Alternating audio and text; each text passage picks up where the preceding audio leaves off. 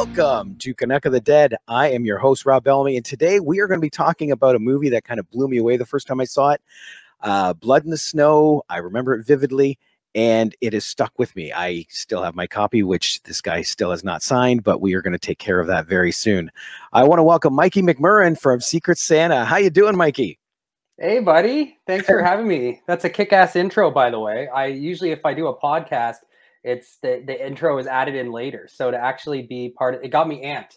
Yes. And I was waiting to start. I love the song that we picked too by Abandoned Souls. It's awesome music.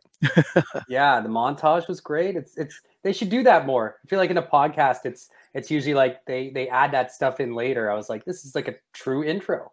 Exactly. Right? Like you said, get amped for the interview. Yeah. Well, what we're going to do is we're going to bring everybody up to speed. I've got a little clip to play here. Let's see if you recognize this film.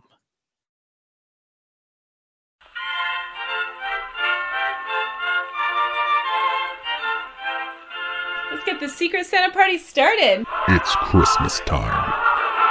Merry Christmas from your Secret Santa. That special time of year when people come together. A power drill. But someone has other plans.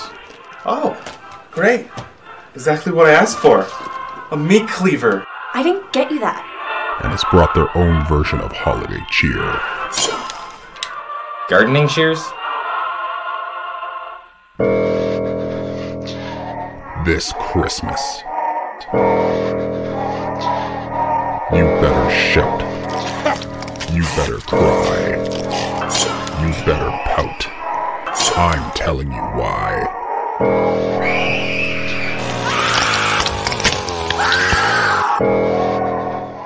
Secret Santa has come to town. Man, I love that trailer. Get the spirit. Yes, and I still remember vividly the first time I saw that was at Shock Stock. Right. When you and Brent were there at the table and had that little trailer playing. How did this start? Because, like I said, I met you just before you guys started. Well, you'd gotten some of the filming done.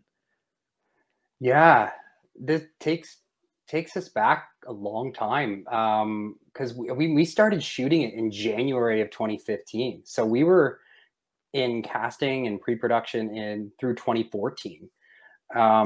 Yeah, it's been so long ago now, like about 7 years, which is crazy to think. I guess because 2020 has felt like a very long 5 years in itself. But Exactly.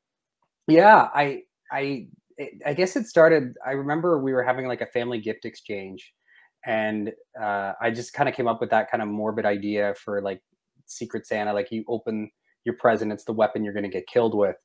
And that Christmas, I was especially just angry and frustrated with the holiday season because I worked in retail and just felt like I was going a little crazy. So I guess there's like some therapeutic aspect to it, I guess. And so I wrote the script, and I had worked with Keegan Chambers and Annette Wozniak and Jeff Almond all before on my prior shorts. And I wrote the 3 roles that they play for them in the script. I had every intention of having them playing those roles. I even let them have a little bit of input. I would send them pages of the script and ask what they thought of it. And then we got really lucky in casting. Because I mean, there was not a lot of money in the budget. So the fact that we got the people that we did, we just lucked out, and I've held on to them ever since, because I realized that, it's hard to find people that are that good, talented on camera and off camera. And having people like Carlos Henriks, who just had a love for the genre, and especially for slashers, and that he was just such a cheerleader for us. And having guys like Andre Becker and Michael, the Becker brothers, there to do. Michael did the audio, and Andre did the music and a bunch of props and just everything. Like, we just lucked out so much. It came together and happened really, really fast. Once we kind of began the idea of all collaborating together, it just, like, I blinked and it was over. And yeah, it was the craziest production I've ever done, just in terms of the effects and the small amount of time.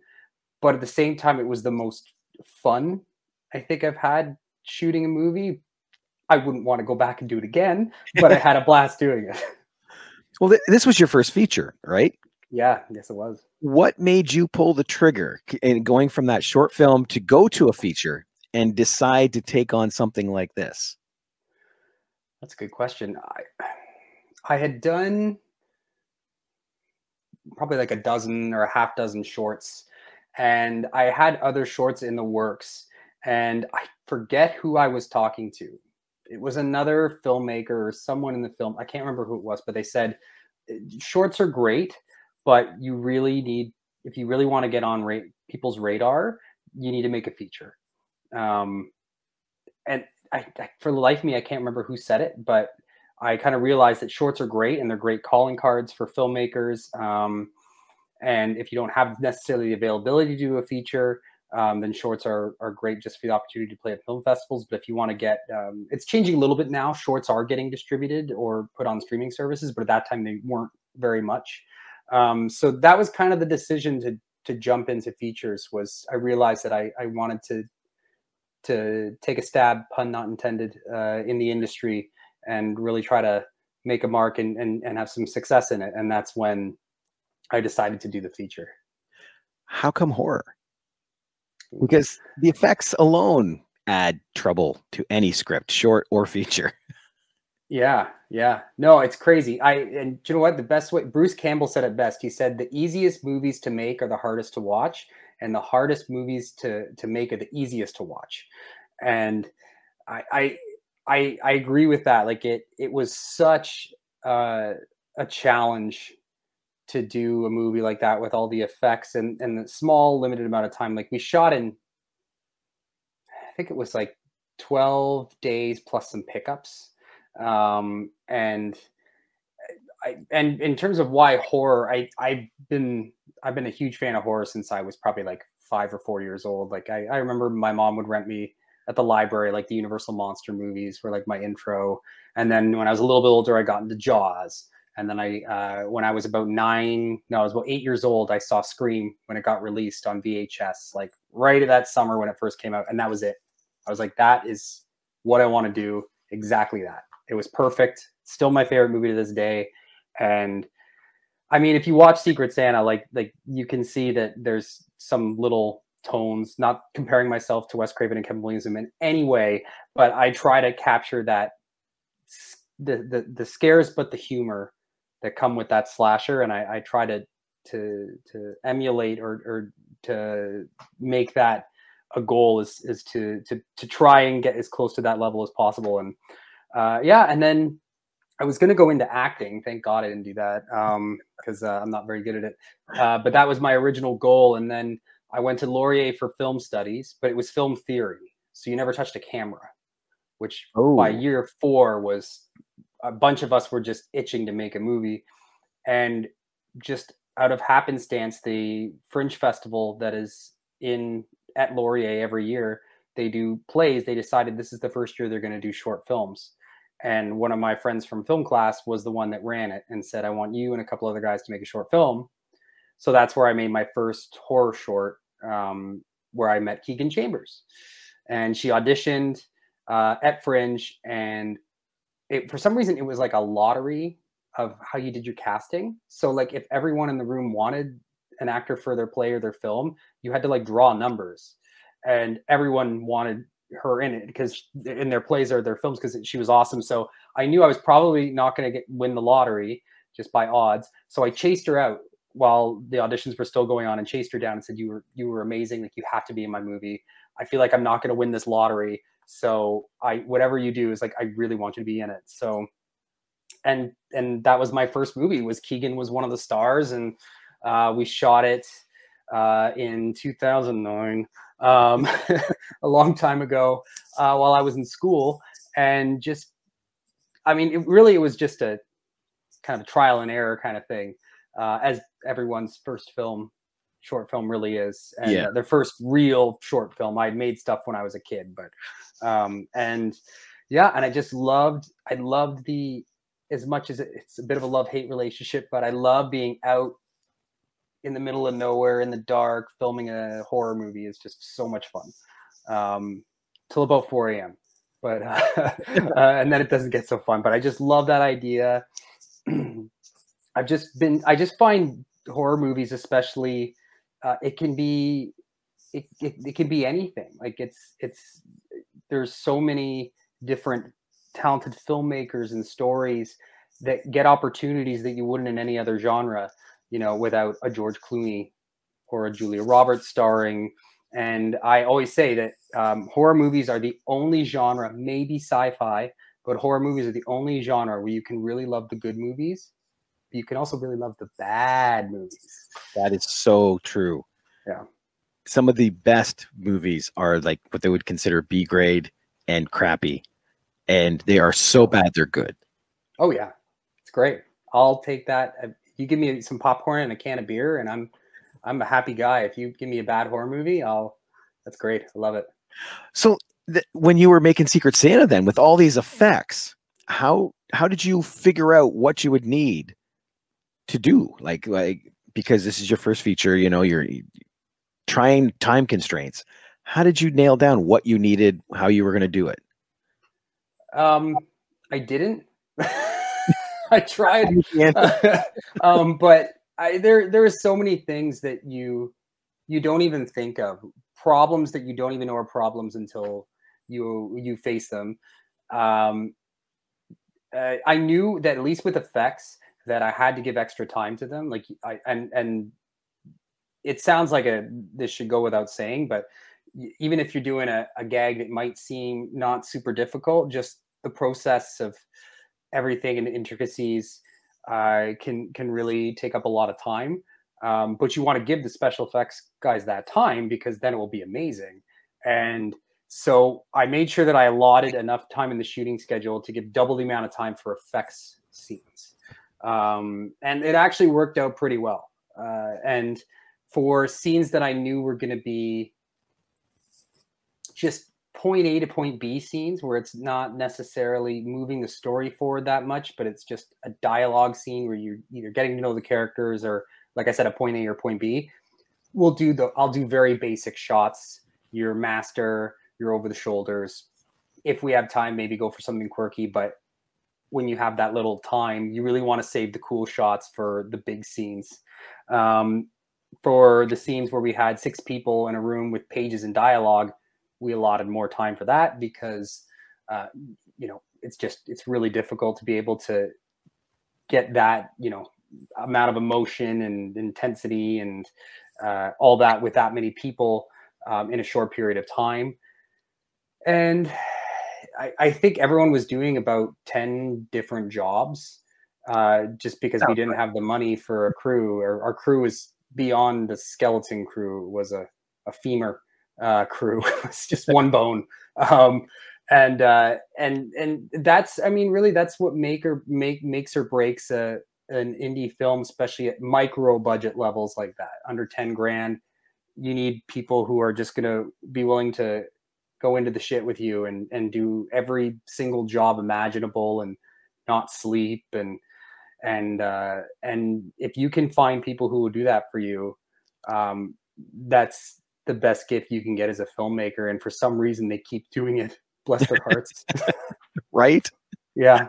Yeah. Well, I got to ask too, because this is a Christmas movie, obviously. And we all know how horrible it is working with the fake blood and all that. There's the classic Tim Roth story where he was stuck to the floor in Reservoir Dogs.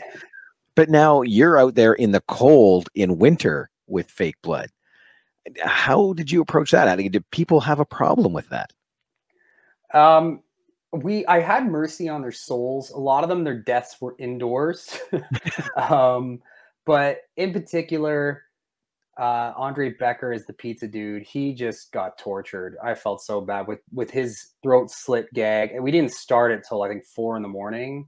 And we had to have the windows down in the SUV he was in, and it was all tarped up. And we couldn't keep the car on for the heat because the sound would be too much. And all this blood spurted out of his the prosthetic in his neck, and it just went all down his back and stuck to him. And we only really had one take. We might have done another after the initial cut, but I just remember the poor guy was just frozen and exhausted, and he was back on set. He had to go back to Toronto. I think he went back to Toronto. He showered. He got up with his kids, made sure they were good, and he was back by 10:30 in the morning. It was crazy. Wow. Yeah. So like a guy like that is just gold. So now knowing some behind the scenes of not only this film, but Final Ride, I'm curious to see what happens in your third one, because I now know Andre was in a freezing car for Secret Santa. Keegan was in a sauna of a car for Final Ride. So I'm very curious to see what's going to happen on the third one. It'll be a temperate car. We'll be happy. It'll be so weird. It'll be a perfect temperature car. No. The thing is, I joke about it all the time when we're on set. It's like my films are like the most uncomfortable films to be on. If there's a day where the actors are not either covered in sticky blood or roasting in the sun or freezing in the cold, they're just, it's like going to the Ritz for them. It's great. Yay, dialogue. Yeah. Yeah. Well, you mentioned Andre, and that's one thing I wanted to talk about was the score. Yeah. Because he has amazing music. It's very John Carpenter-ish. Right? Was he always your pick? Did he come along afterwards? Like, because it's a match made in heaven for that film. Yeah. No, it is. It's interesting is I don't know if I had heard any of Andre's musical scores beforehand, which is crazy to think, but I just kind of trusted him. And I think I got the score like a few weeks before we had our world premiere of Blood in the Snow. Like there was like a cutoff point where I needed to get the screener to the festival. And I think it was like just a few days before. And I just kind of was like, well, hopefully this is good. And it was beyond good. It was amazing. Like I was blown away when I listened to it the first time. He said it's the exact same time the track as the movie. So just drop it right in at the beginning and it should all be cued. And I just watched it that first time in my editing software with it. My mind was blown. And that was just one of those things that was, I think, just a little meant to be, but also a little filmmaking blessing from the filmmaking gods that we just were able to, because if it wasn't good, I didn't know what I was going to do. I was out of time. It was so fast the way we had to get everything done. It was just pure luck. And then after that, I was like, well, you have to score all my movies. You realize this, right? Like you kind of screwed yourself. Now you have to do it every single time. But yeah, and he did score for the Final Ride, and he's done other scores. And it's funny because when we wrapped shooting on Secret Santa in principal photography at the end of March, we got a snowstorm at the end of March, which was just like awesome. Everyone else besides our crew were pissed. And I was like, this is perfect because we needed an extra day or two of shooting. So we finished in March. We went directly to Shock Stock to promote it. I cut a trailer. And then we were in post in the summer. And then in the fall was when we got Andre to do the music. And then we literally had our world premiere in November of that, like 5-6 months later. So it all happened very fast. It was crazy. And then Andre won Best Score at Blood in the Snow Film Festival at our world premiere, which is just great. I was so proud of him. That's what I mean. Like that score I can't even pick the right words. Like that movie would be so different if it had different music. Yeah. Yeah. It really would. I'll call it scrumptious. I have no idea what that means, but I love that word. It's that good. It's that good. You can taste it. Okay. I like that. There you go. But yeah. He has those tones just like Carpenter where they're simple music, but it's so ominous, you know? Yeah. He earned that that award that year, that with hands down. Oh yeah. It was funny that the poor guy, he was sitting at the back. They were doing the awards, and he told me after, he's like, I didn't think I had any chance of winning. So he's in the back having a drink, and it's like loud in there. And they announce him. We're at the front, and they announce him. And I was like, so we have to go get him. So we ran down into the bar. We're like, dude, you won. And he was like, what? You get up. Like, they're waiting for you at the front. There's like 100 people waiting at the front for you. So that was great. I was just, I was so proud and so glad that worked out. And it's true. It's a very Carpenter-esque score. And then when he went on to do my other work, like he had a very kind of similar Carpenter tone, but at the same time so different, that I was just so happy. He's so talented. He really is. That's excellent.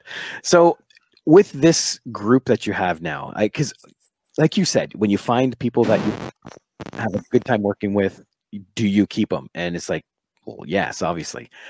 How many further plans do you have with these people?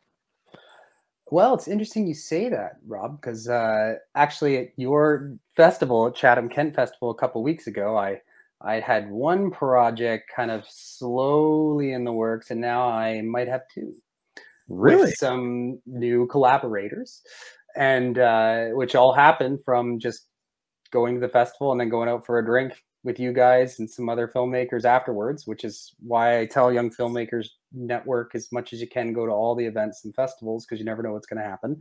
So I wrote a certain holiday horror film that is not a sequel to Secret Santa, that I wrote a lot of parts for the actors that I've worked with before.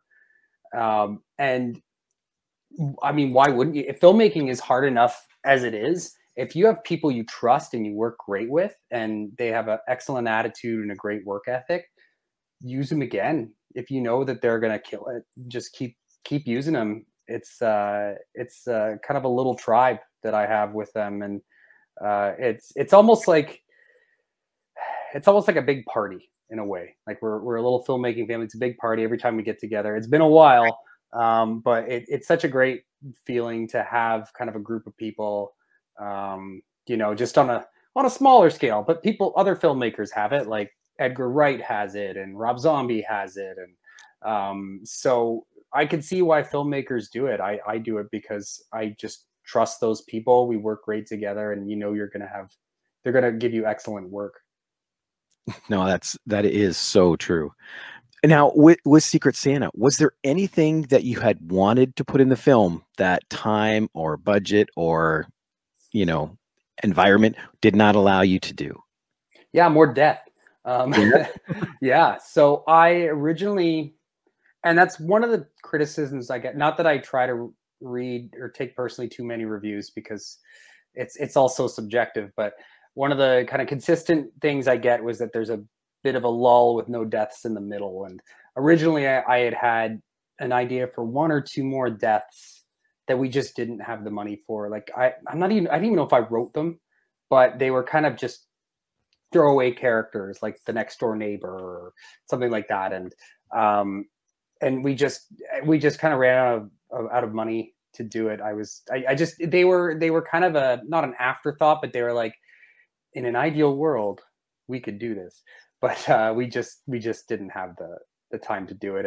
And I mean, there's so many little things that I look back, and this is where I think filmmakers should take some time away from their babies. Like they take away time from their movies and let them breathe for a while, and then go back and watch them, because there were little things that always drove me nuts that wasn't anyone's fault. It was just time and resources and that you wish you could change. And then after a while, I watch it now and I wouldn't change anything. And I just kind of laugh and say, that's how we grow and get better. And so, I mean, there's little things that I wish we could have tweaked or fixed if we'd had more time. But at the same time, that, best example is Spielberg when they remastered Jaws. Not that I'm in any way comparing myself to Spielberg, but when they remastered Jaws for Blu-ray, they said you can see the wires now on some of the shots with Bruce.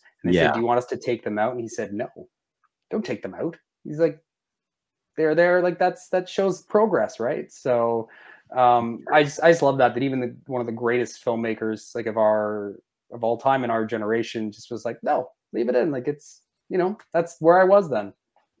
That is awesome. I hadn't realized that about Spielberg, but you're right. Like that movie is that movie. You don't mess with it. Yeah. Excellent. Well, thank you for being here, Mikey. Stick around. We got a little bit more coming up because I'm going to pester him about not only his favorite horror movie, but we're going to find out a little bit about a film that is online right now you can watch. So stick around.